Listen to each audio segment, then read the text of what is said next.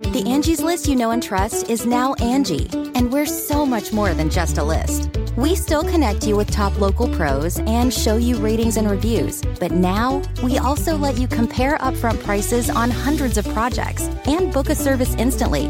We can even handle the rest of your project from start to finish. So remember, Angie's List is now Angie, and we're here to get your job done right. Get started at Angie.com.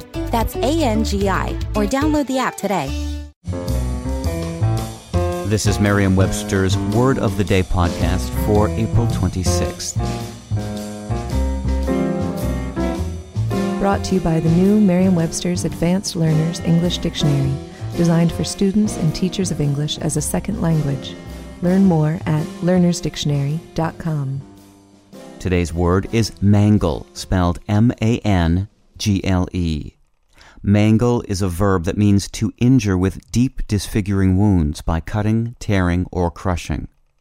It can also mean to spoil, injure, or make incoherent, especially through ineptitude. Here's the word used in a sentence.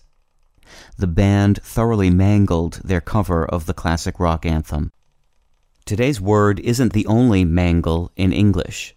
We also have the noun mangle, which means a machine for ironing laundry by passing it between heated rollers, and its related verb, meaning to press or smooth with a mangle.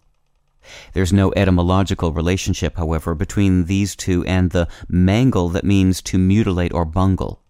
The ironing-related homographs come from Dutch and ultimately from a late Latin word for a military engine used to hurl missiles.